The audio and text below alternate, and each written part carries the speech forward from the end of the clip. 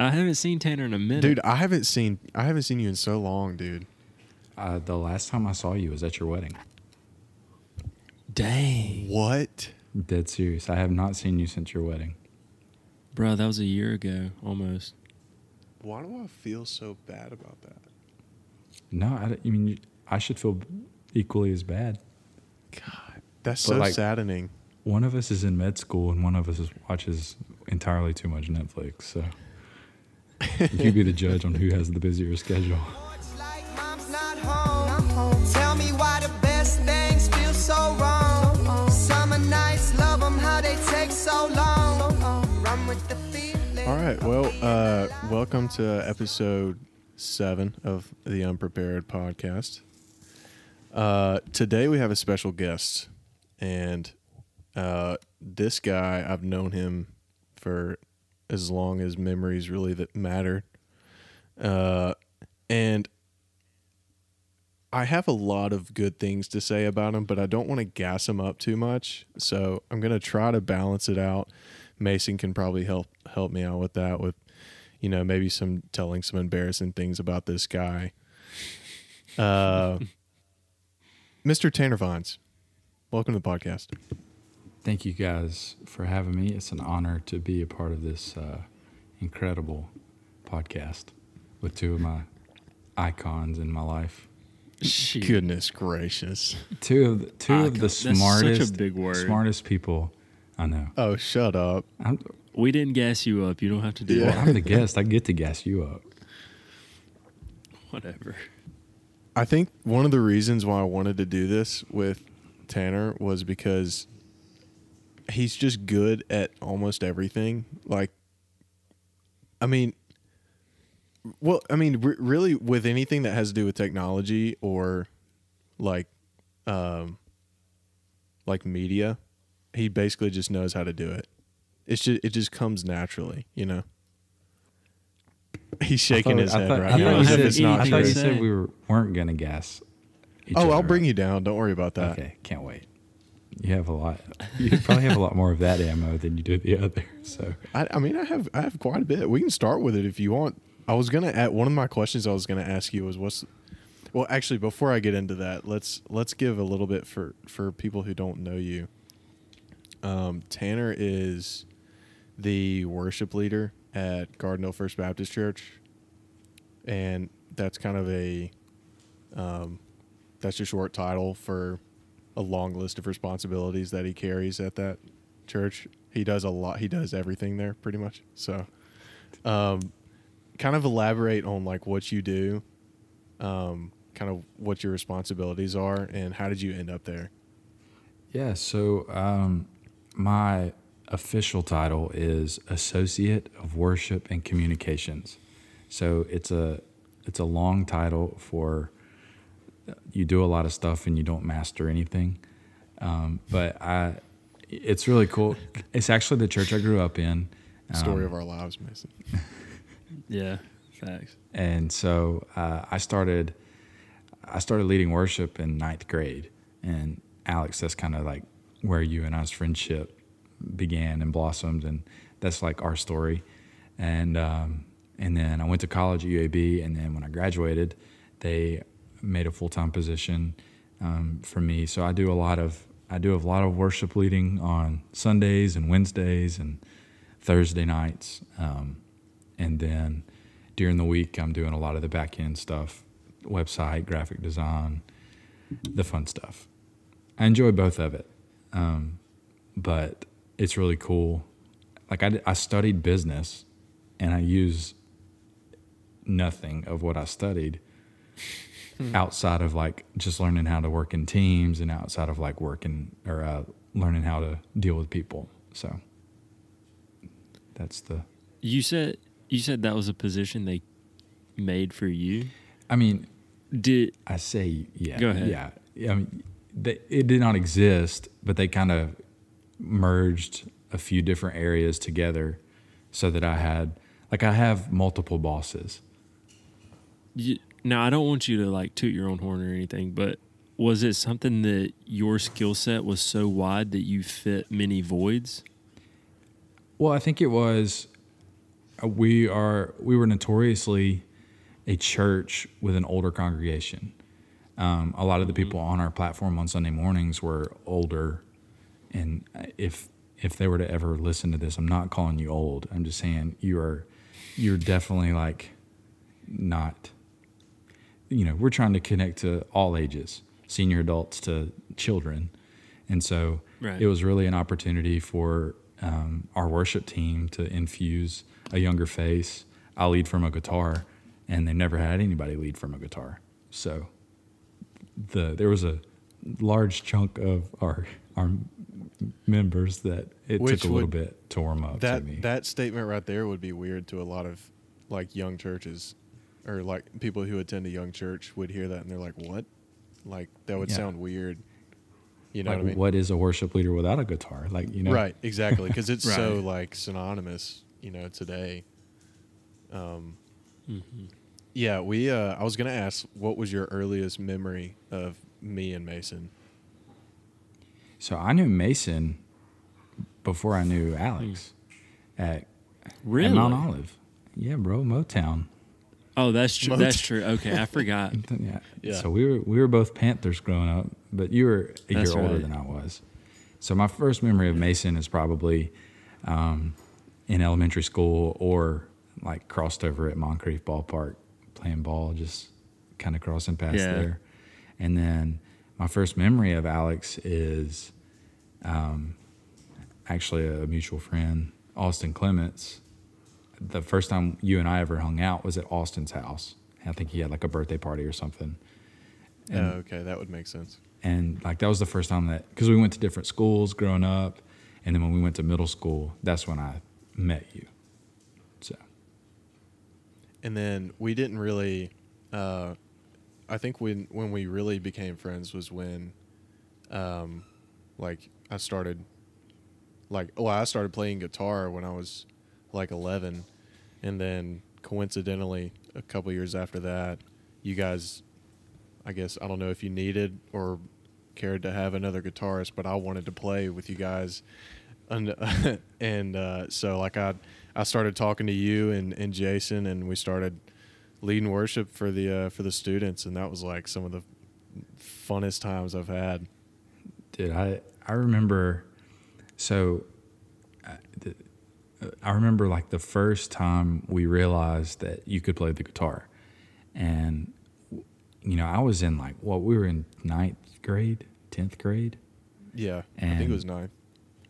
And I was the youngest in the band at the time. They were all a few years older than I was. And I was like, yes, let's get Alex. Let's another young guy, like that'll help. And, at the time we thought we were going to be like the next Hillsong. So we wanted as many guitars as we could fit on that stage. But yeah, that's after your first Wednesday night, you brought, was it like a Line 6 amp? Oh, dude, yeah, it sounded terrible. Dude, it was awful. But those are like some of the best memories because it was so unproduced. It was, I knew maybe 15 words out of 150 on a song, but like those are some of my favorite memories. And then Mason would occasionally be out in the crowd and give us the face like, what are these guys doing? No, that's not true. Being in a small town and all your best friends are in the worship band, that's like, they're rock stars, dude. Because everybody knows who you are. I thought that was tight. Man, how have you, how are you different now from when you first started, like, leading worship? How have you changed? Probably the big thing is my temperament.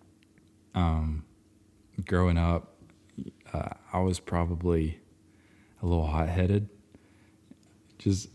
Probably. I was definitely hot-headed. And I don't know, like, where it stemmed from. But now, like, I don't... Jeez. Well, yeah, you were like... I feel like, not to speak for you, but maybe just kind of...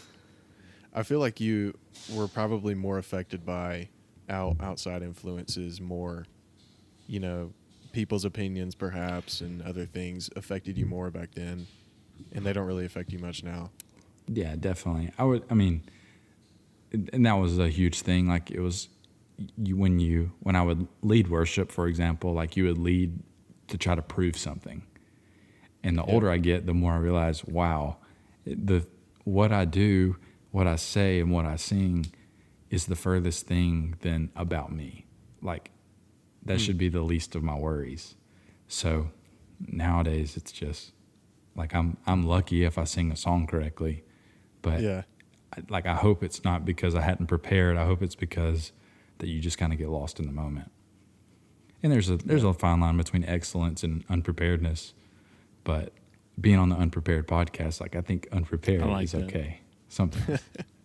That's what we're all about, trying to figure out how to balance being okay with being unprepared, you know? That's good stuff. Tanner, I got a question about some of that.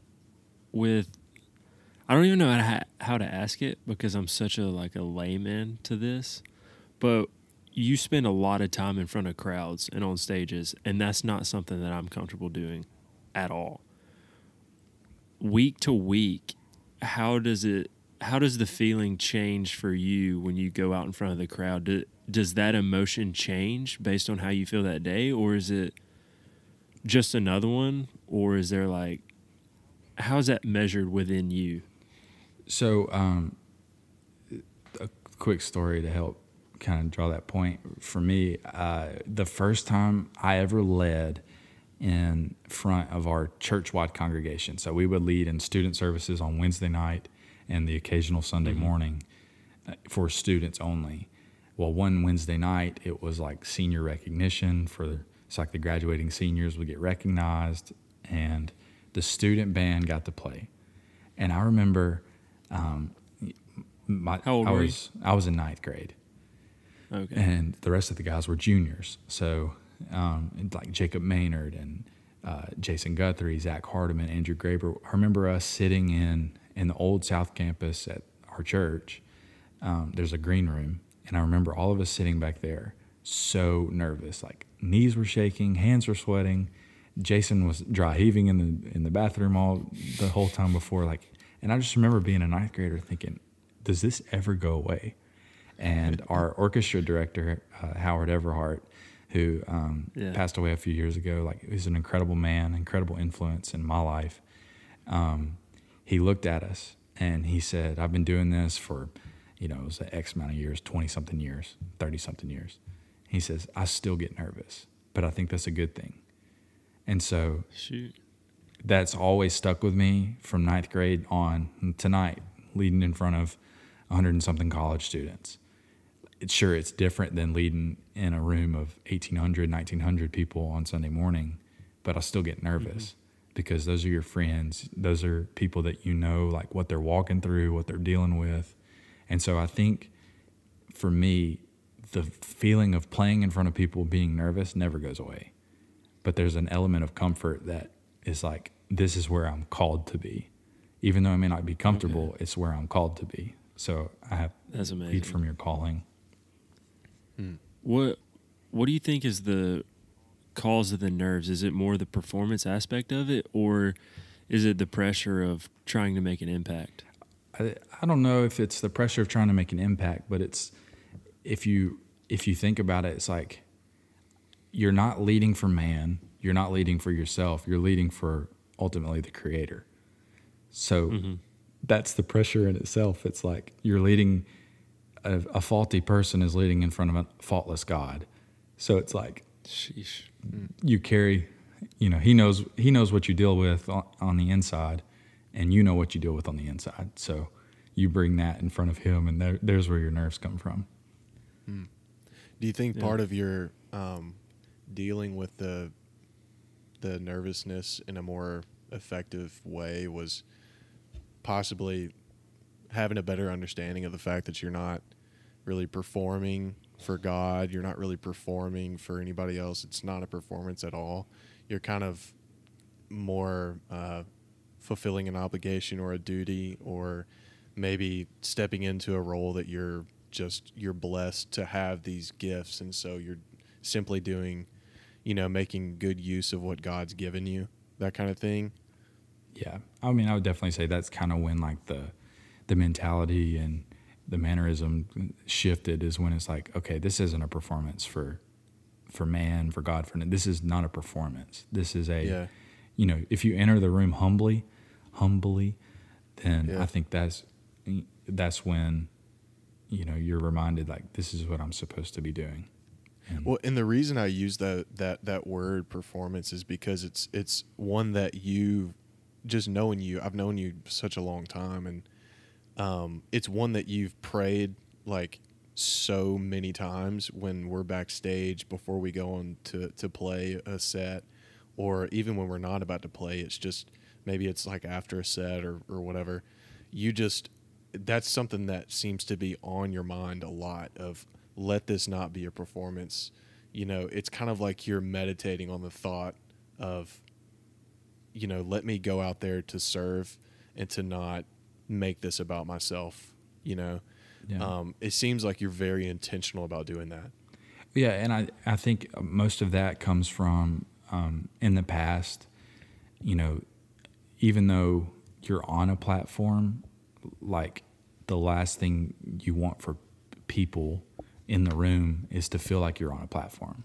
So like, if you could take away the stage and play on level ground, like, I don't know, I guess it's like, I'm a visual person. So when you walk into a room and there's a band elevated on the stage, in some people's mind, it's immediate that those people have a higher qualification to worship. Those people have they're in a better position, or they're better than I am to worship.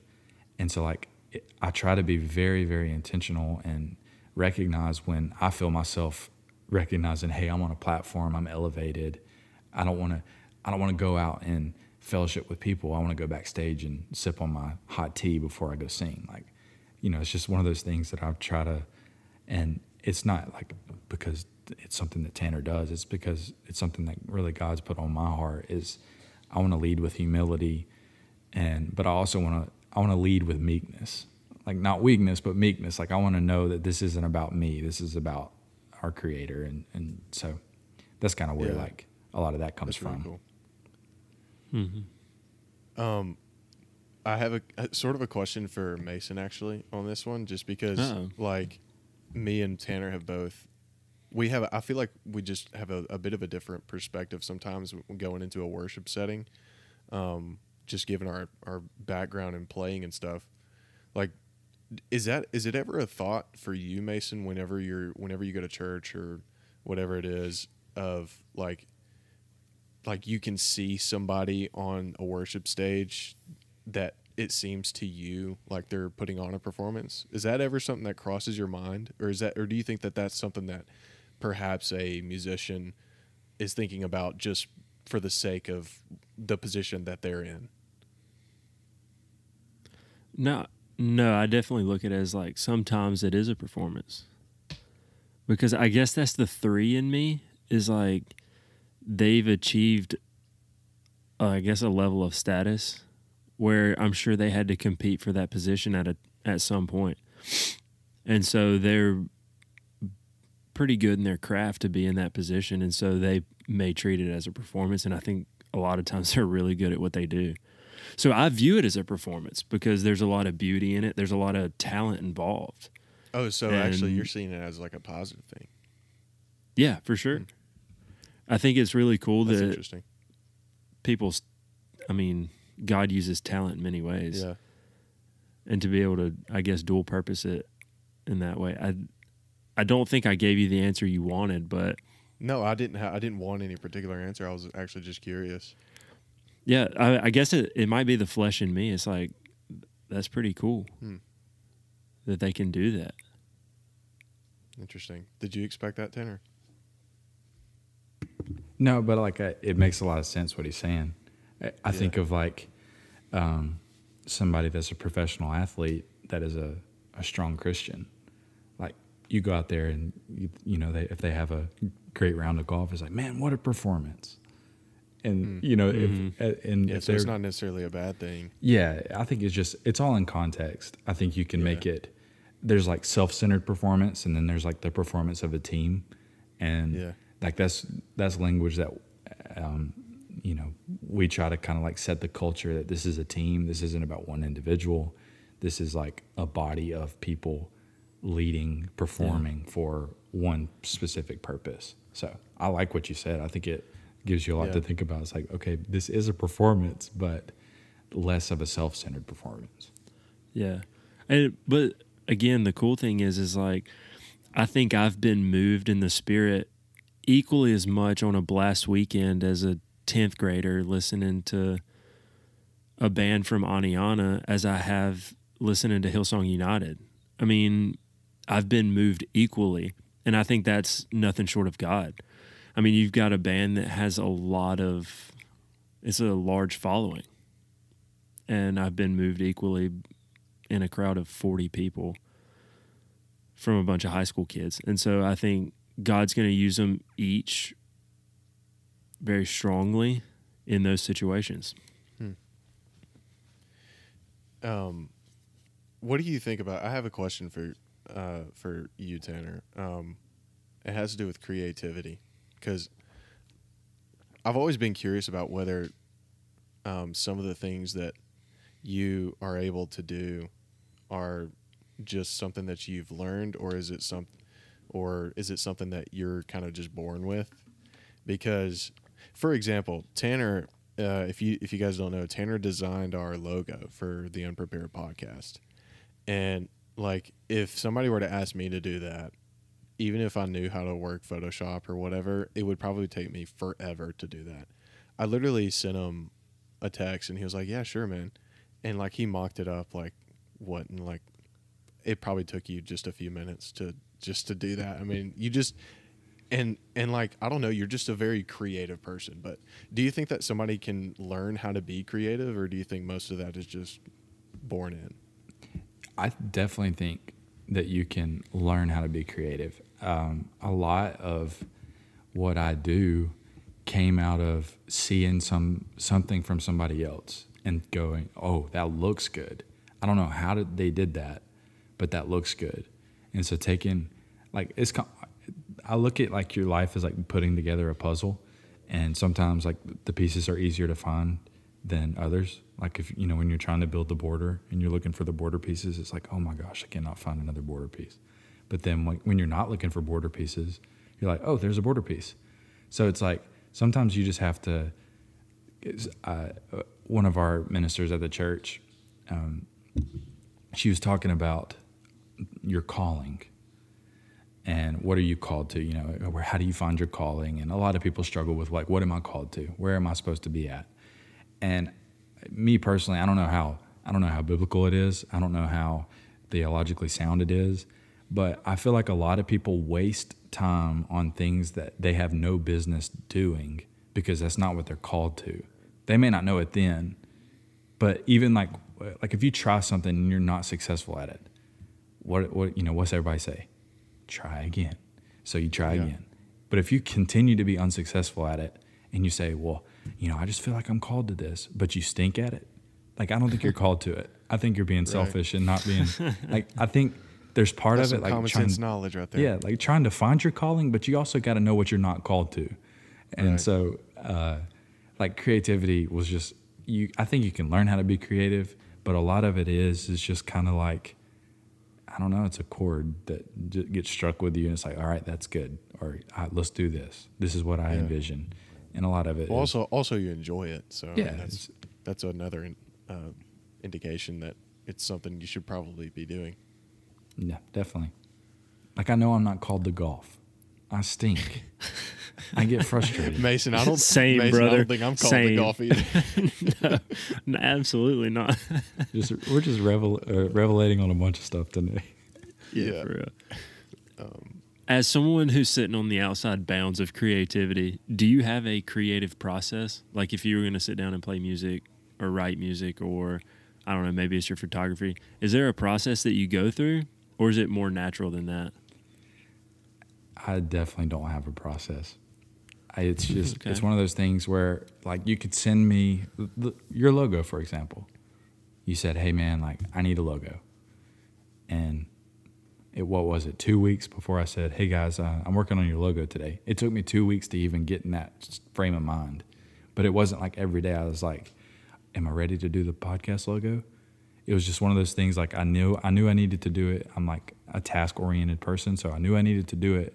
I didn't have a deadline for it, but I knew when I needed to do it, if that makes sense. Mm-hmm. It was just one of those days like, all right, we need to do olive green. So I started with an olive green like canvas. And I texted you guys, hey guys, what color were y'all thinking? Mm-hmm. First text I get, I was thinking like a olive green. I was like, all right, there we go. Let's roll with it. So it's just sometimes it happens in a day. Sometimes it takes 2 weeks. It just depends. Let's talk about photography for a little bit, because I'm sure Yeah, you I know. have so many questions. Yeah, because like the firstly being the fact that I feel like everybody is a photographer. You know what I mean? And it's like, Yeah, true. me not being a photographer, it's hard for me to distinguish like what is good photography versus somebody who knows what they're doing. So like kind of at being somebody who I would say is very good at photography, you and Katie are both gifted in that area for sure. Like what's something that you could look for, like, and you can say, oh, that person knows what they're doing? You're probably talking to the most least technical group of photographers that there is. Katie and But I, that doesn't mean you're not talented though. well, I'm just saying like to be able to tell like good versus bad. I made a statement on can I throw out another podcast? yeah, On yeah. You can my say it. brother's podcast. Go check him out on Anchor Podcast. Shouts out my brother's podcast. But I made the statement that there is no such thing as bad music. And Alex kind of gave me some rebuttal on it, but he was right, but I think I was right too. Like music is subjective, and I think photography is subjective. Like I could take a photo of the corner of the table I'm sitting at and post it on Instagram, and half of the people on there would go, "What is this?" And then the other half would be like, "Ooh, art."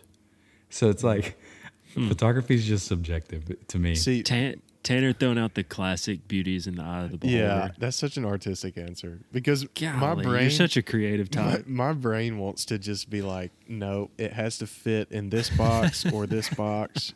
That doesn't work. Like I have to I'm the have a same way. definition for everything, and that bothers me. Well, I mean, it stinks because we live in the generation where you have an iPhone that has two cameras, and what does that new one have? Like four? Has 4 total cameras on it. And so you're the Apple guy. You have lenses, and then you've got the app Visco, and you're a photographer. Like I make that joke all the time. Like I Yeah. got a camera and Visco, I'm a photographer. But like it's a really like sarcastic comment to make. But at the end of the day, somebody can go out there and grind with a iPhone and Visco and make some money. So it's like to somebody that's a big deal. Even though to me it's like, man, no, that stinks. But to them, they can make a livelihood out of it. So I don't know. I definitely gave you an artistic, vague answer, but that's all I have for you. No, it's fine. No, I just thought it was funny. I just thought it was funny. He looks pained to say that. Yeah. We kind of shifted away from the questions that I had. Go for it. You can bring it back. I'd hate to shift I that. saw that you had some questions down. I was leaving it open for you, Mason. Yeah.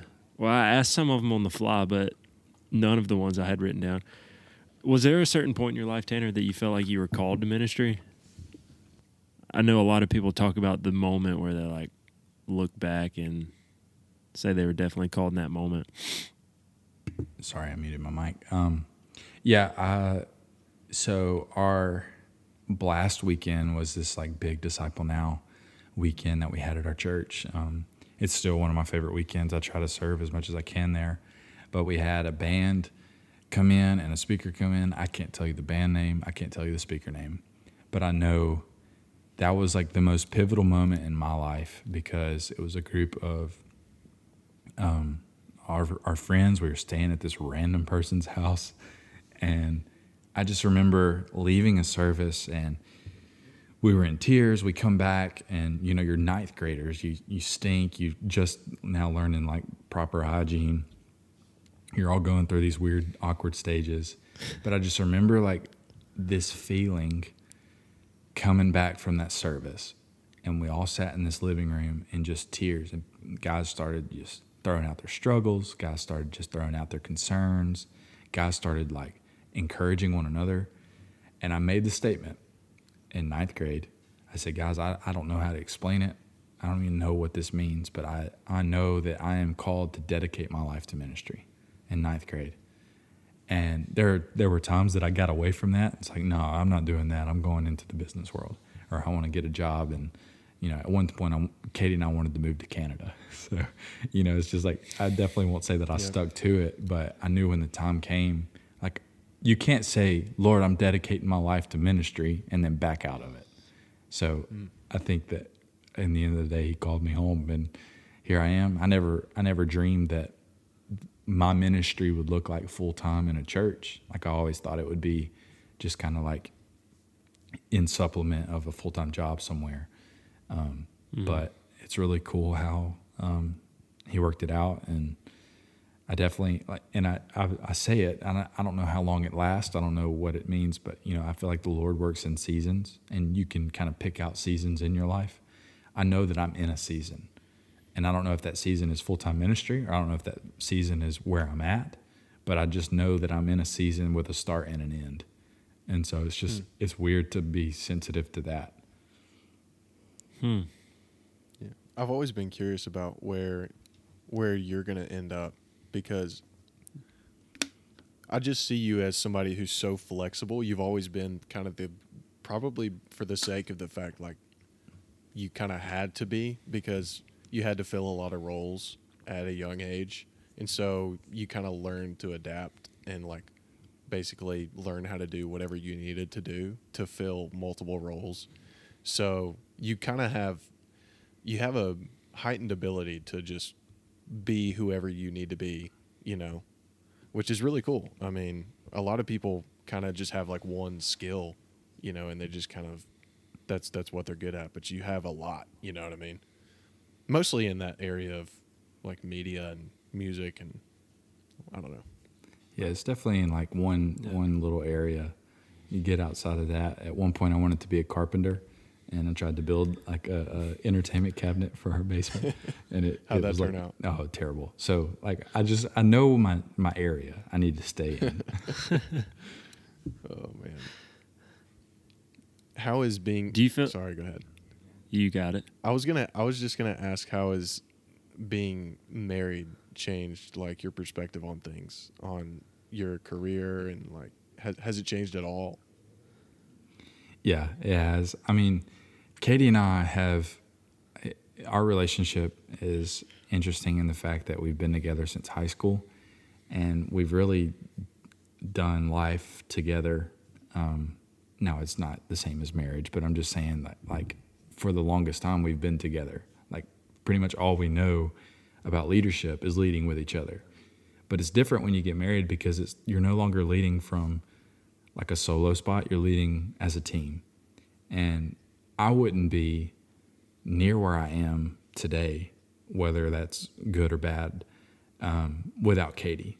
Because there are days when I come home and I'm defeated, or I'm frustrated, and I'm mad, and she has to hear the worst and she gets to hear the best. But she's always like the voice of reason for me. Like, you know, if I know when I've talked too much, because it's just quiet, and I'm like, okay, I'm sorry for venting so long, but thank you. And like, she knows that the best thing she can say in those moments is nothing. So I think it's incredible to have, you know, not only is she my like partner in life, she's my partner in ministry. And at the end of the day, like, I know that like I have somebody that I can lean on that can build you up, but also hold you accountable in those areas. Mm-hmm. Yeah. Now, in those moments of struggles, what do you feel has been the most unexpected challenges of ministry? Dealing with people. Man, that was quick. People like that are close to the, like, I don't know, the inner circle, or people who are like in the congregation? Both, and I mean, the best and the worst part of being at a church is the staff. And again, I want to be sensitive, and I don't want to, you know, sound like I'm ungrateful, but you know, you leave staff meetings sometimes, and unintentionally somebody dumps a lot of work on you, or unintentionally somebody says something that's in your area and you're like, why do you care about that? And it's just like the overlap of our church is really, really good at kind of like allowing our ministers to just lead. Like our senior pastor doesn't, like, he checks in on our student ministry, but at the end of the day, like, our student pastor has the ability to lead our student ministry.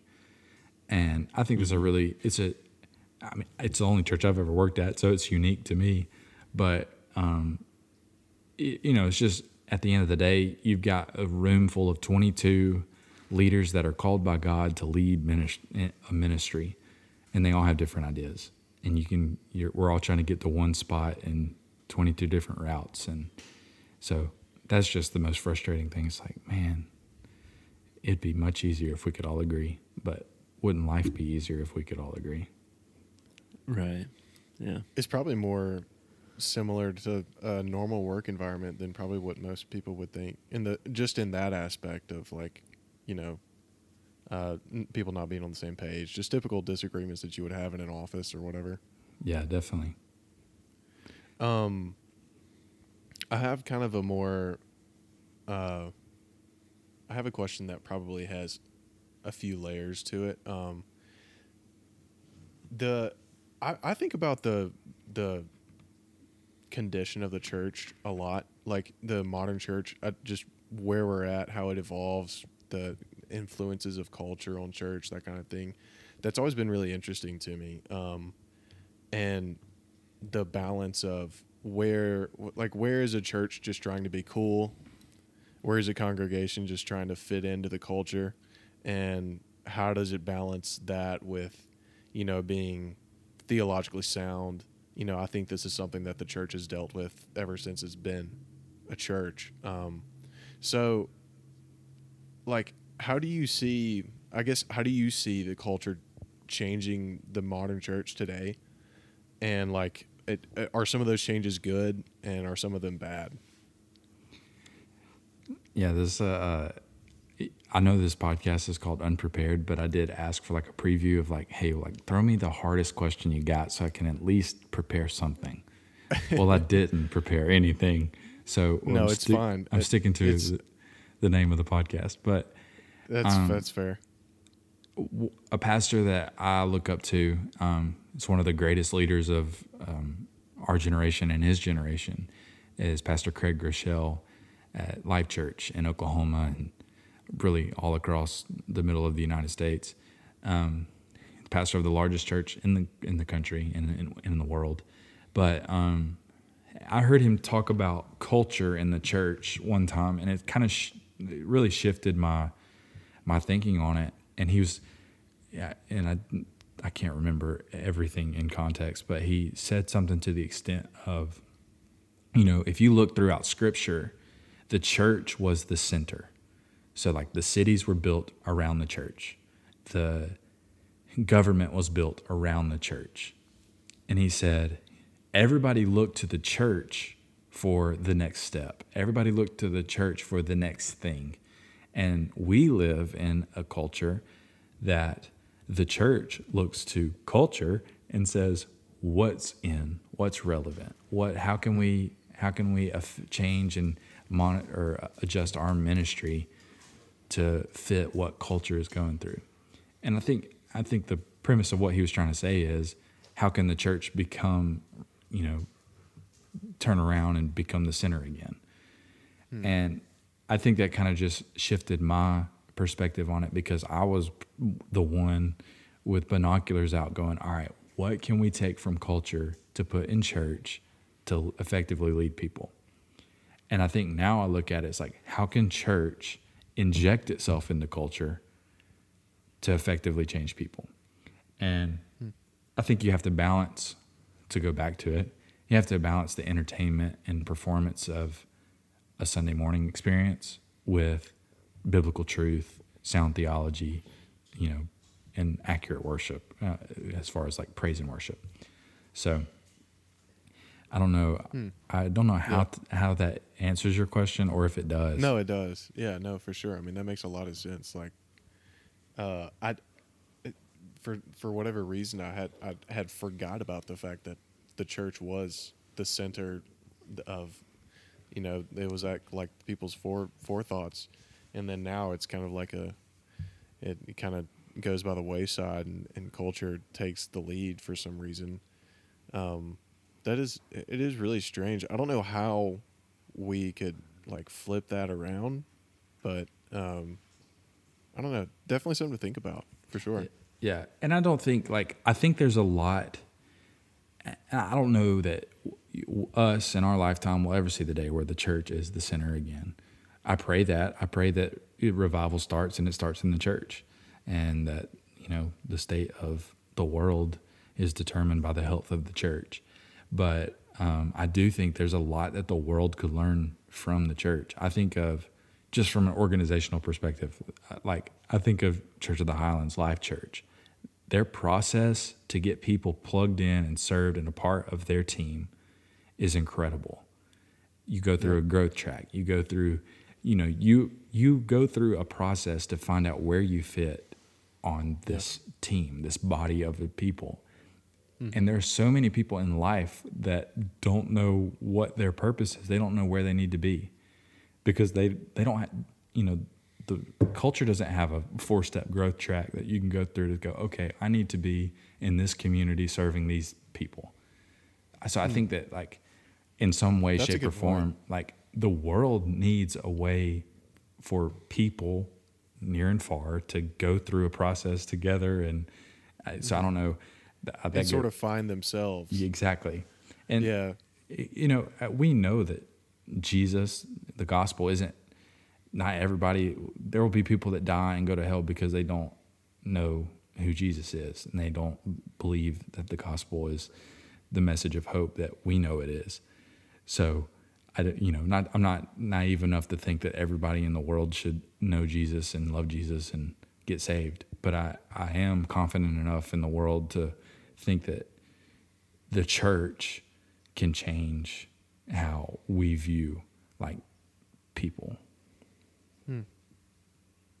That's a good thought. Mm-hmm. Dang. So do I have the ability to ask a question to you guys?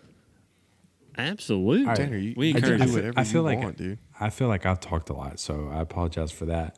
But We've asked you a lot of questions. To be sentimental about this podcast, the first episode, we were celebrating a housewarming for a friend, and you guys had just posted your first episode, and it was just but Katie and I listened to it through the In and Out. No, it's not In and Out. What's the place? In and Out's in West Coast. Bro, you spent too much time in He's wearing his West LA Coast. hat. Yeah. Talking about In and Out. Cookout. Oh, yeah, So we were in the Cookout. Cookout. We were stopping to get a milkshake. So say we're in the drive-thru at Cookout. What are you ordering? Oh man. Oh. I would spend too much time looking at the menu because the freaking menu at Cookout is just too extensive.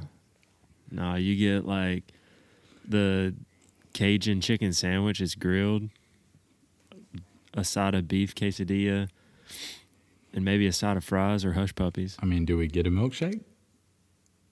Not every time. No. I've never had a milkshake from Cookout. Yeah, surprise, Tanner. I don't get a milkshake. All right, we're going unprepared getting- on the road. I'm probably Both of us. getting 2 hamburgers, 2 cheeseburgers. You got from my- Cookout because I don't really care. You got for our fries. actual order. Boom. Okay. That was sentimental for me because the first time we listened to the podcast was in the Cookout drive-thru. So I just had to know. Yeah, I'm sure you listened. I'm sure you enjoyed the 10 minutes of it that you listened to. That's not true. We listened. Have you ever been to the Cookout in Birmingham? It takes 35 Like minutes. I said, I listened to the whole podcast in the Cookout drive-thru. Oh shoot! It doesn't surprise me. Goodness gracious. That line takes forever. What's the worst drive-through? What's the worst fast food experience, customer service wise? Cookout in Birmingham. You think that's worse than Taco Bell as a whole? Customer service, no, but speed at which you get through the drive-thru, I absolutely believe it.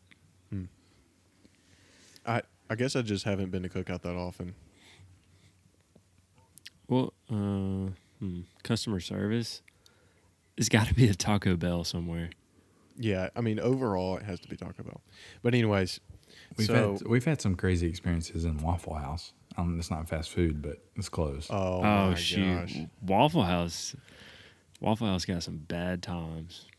I feel like everybody has a crazy memory or two at Waffle House. You know what I mean? Yeah, everybody's got Waffle House stories. I feel like Tanner, what's your worst one? We had a spin. Dang, quick on the draw. We were again. recording a single, Open Gates Await single, throwback to our old band. OGA. And we were doing it at and late at night we was like, all right, we gotta go to Waffle House, it's tradition. And I got kissed on the cheek multiple times by the waitress. Heck And yeah. no, it was was it the waitress or was it just a drunk lady in the restaurant?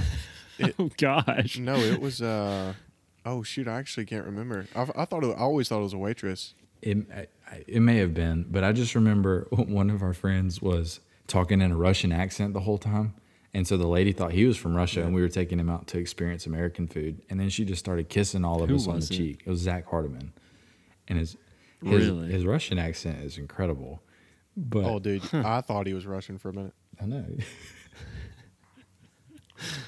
What's the most embarrassing thing that has ever happened to you or that you've ever done on the stage? I feel like you could probably tell this story. No, I could, but I want you to tell it. So early on in my worship leading days, He's already shaking his head like he doesn't want to tell the story. it's just it still gives me the cringies. But Jamin was our student pastor at the time, and it was like the song right before he was going to speak, and for weeks, I'm talking weeks, I had been praying, God, I just pray that you would do a 360 in these kids' lives. God, I just pray that you do a 360 in these kids' lives. First off, I'm a kid saying these kids, and second, if they do a 360, they're going in the exact same way they were going. And finally, somebody has the courage to say, hey, Tanner, we're really praying that these kids do a 180 in their life. Man. And I just remember feeling, Oh man! I was so embarrassed. Oh man. But I didn't catch it either. I mean, in the moment, it sounds good, like you want to turn your life around. But you Right. just got to make sure that your geometry is correct and you're turning 180. And then Yeah, the other embarrassing memory is we had a worship night, and I'd ordered custom guitar picks with our OGA logo.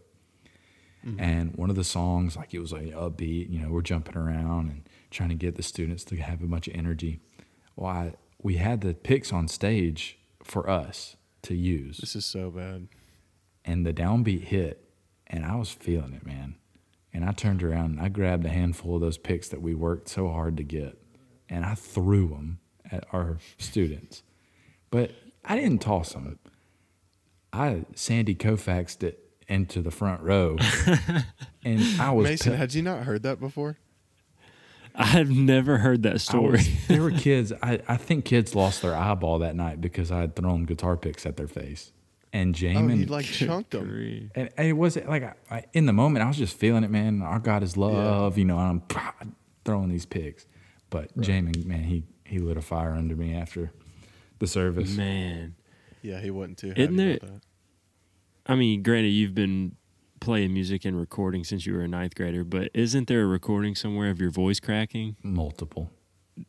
If you had a recording, I think of I our have one service on my tonight, computer, you would hear actually. one. What'd you I said say? if you had a recording of our service tonight, you would hear a voice crack. It's probably because your voice is naturally deeper than a lot of the keys that you end up having to sing in. You had to like learn to stretch it up that high. Yeah. Over the years, overuse.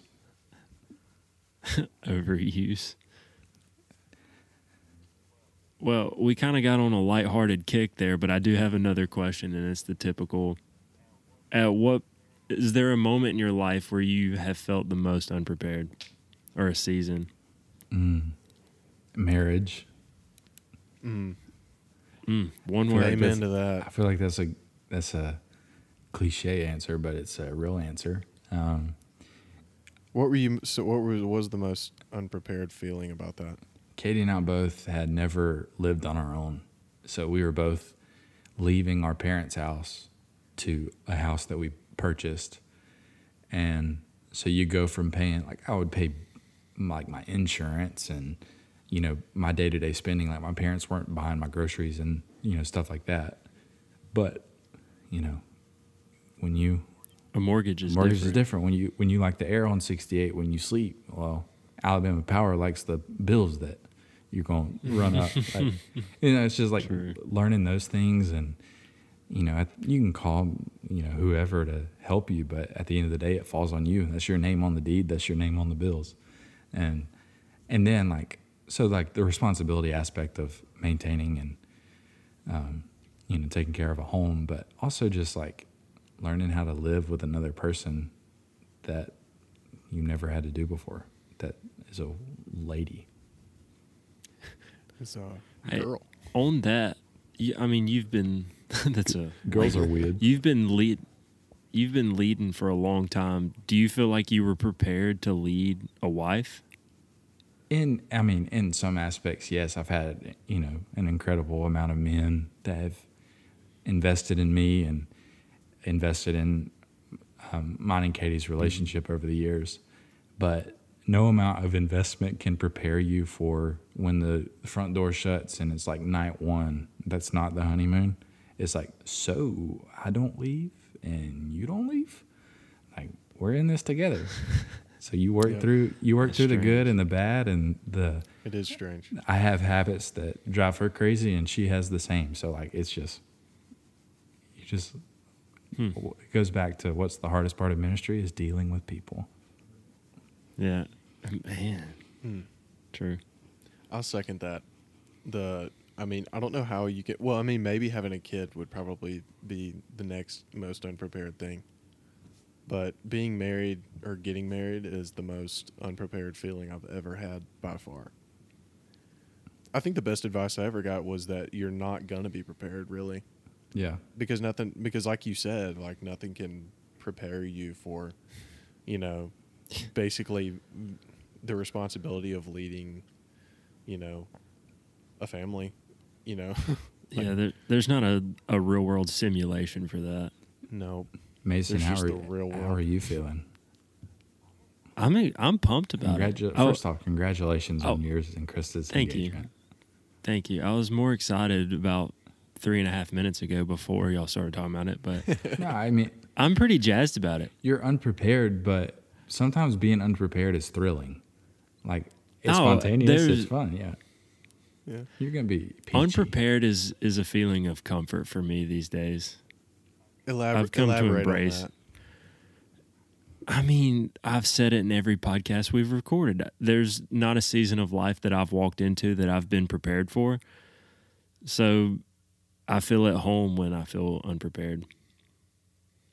As a matter of fact, when I got to my senior year of college, thinking I had life figured out and thinking I was prepared, I got derailed. So I never want to feel prepared again, if that's the case. Dang. That's kind of heavy, actually. Yeah, I kind of embraced the whole. I mean, I'm not asking for a lot of bad cards in life, but you got to take life in stride, and I think that's exciting. Is just seeing kind of what you're dealt, and it's all about how you respond, and I think that's fun. That's good. But as far as marriage, I'm pumped. We're starting marriage counseling. We're going through a questionnaire right now. We're each doing it individually. And she was talking about it at dinner tonight, how she was crying, answering some of the questions. And it's just so comical to see the differences in our ability to, I guess, put our emotions out there. Which is crazy because how long have you guys been together? Pushing 10 years. It's crazy. Jeez. I know. And That's wild. it puts her at a level of discomfort still to express her emotions to me. Dang. Yeah. I think it's going to be interesting when you realize, like, even though you've known her for so long, how many things you don't know about her, just Oh, for I the sake know, for the fact dude. that you know haven't lived with her. I think you're going to be shocked. I I mean, hope I'm not it's like- saying in a bad way at all. I'm just saying, like, Tanner can attest to this. Like, because Tanner and Katie were together for how long before y'all got married? 7 years, 8 years. 7 years? Yeah, something a he long time. quickly cut his Yeah, hands. yeah, yeah. 7. And, like, I mean, I'm sure you quickly learned things about Katie that you were like, oh, didn't know about that about you, before. Like, it's just the way it is, It's really Yeah. cool, though. I don't anticipate any fatal flaws, but I'm sure there will be a lot of surprises. Yeah. Alex, what was yours and Rose's first married fight? I mean, it was probably on the honeymoon. Really? No, I mean, like, not for real fight. Like, I'm sure we had Where to some kind eat? of argument over, like, where we were going to eat or... Actually, Getting to I the do airport remember. on time. I do remember what it was. We were lucky enough to go to Italy on our honeymoon, which was dope. And she's the type to, like, run around and just see everything everywhere, like, all the time. And every minute that we spend relaxing is a minute wasted. And I'm the other way around. So I wanted to chill and relax, and she wanted to go run around and see, I don't remember, it was one of the fountains or something. And I was like, you know what, Rosa? I'm not going to be mad about it. Go for it. Tear out. And I literally sat there for 15 minutes, and she went and looked at something and then came back. That was our first argument, I think. Our first marriage argument. She'll probably that's think of awesome. something else, and then she'll correct me after she listens to this. But what about yours? Well, if she makes it this far, she is a dedicated listener. Like, I feel like you got to Yeah. stick with us for this one.